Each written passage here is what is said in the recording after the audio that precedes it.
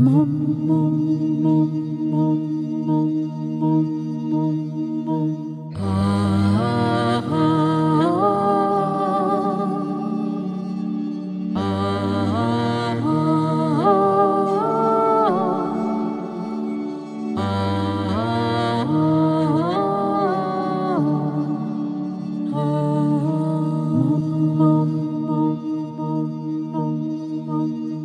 skim across Loch Gur with a silver wind in our sails, and my mother steers us through the milky mist.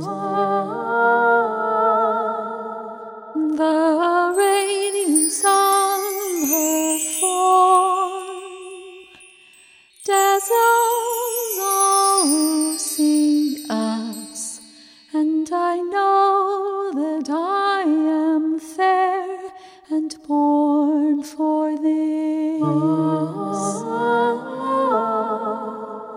The queen sits in her magic stone chair, stroking her fine and silken hair, and her golden comb sparkles as it moves. She smiles as we pass by. I shyly bow, I've caught her eye, and she approves.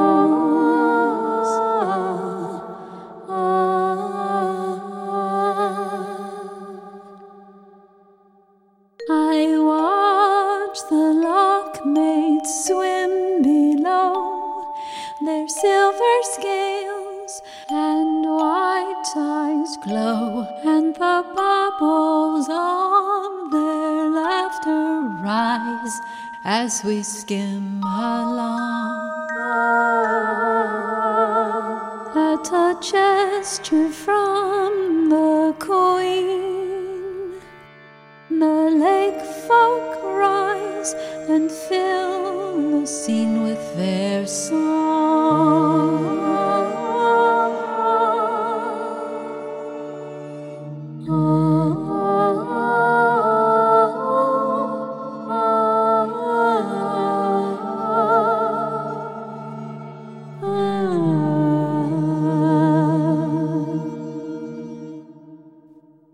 We approach the starting line. The opal moon is cool and fine, as splendid people line the loch's bright shores. Anticipation lights each face, eager for this ancient race, and my father's muscles tense upon his oars. The queen stands tall and says, "Begin." Boats ride out on the silent wind, and the mirror on the lake begins to curl. My father smiles as he pulls the oars. Mother tells me, "This is yours. Now you will steer, my special girl."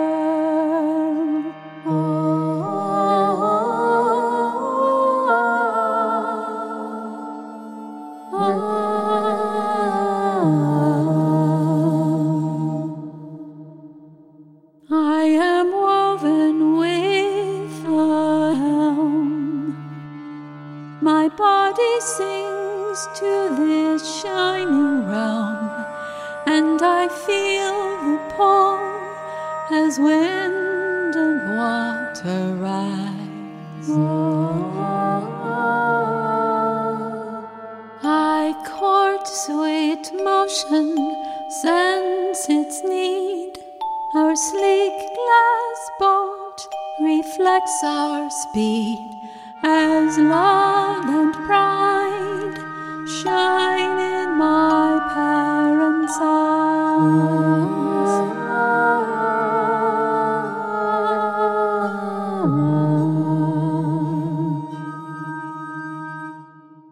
Other boats chase aft and fore, our sword-like oars cut a liquid door, and my steady rudder brings the finish near. I hear the Queen's voice, regal, wild.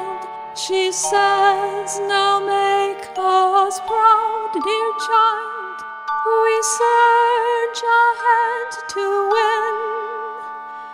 The people cheer. And this is joy. This is my legacy, to be all that she expects of me.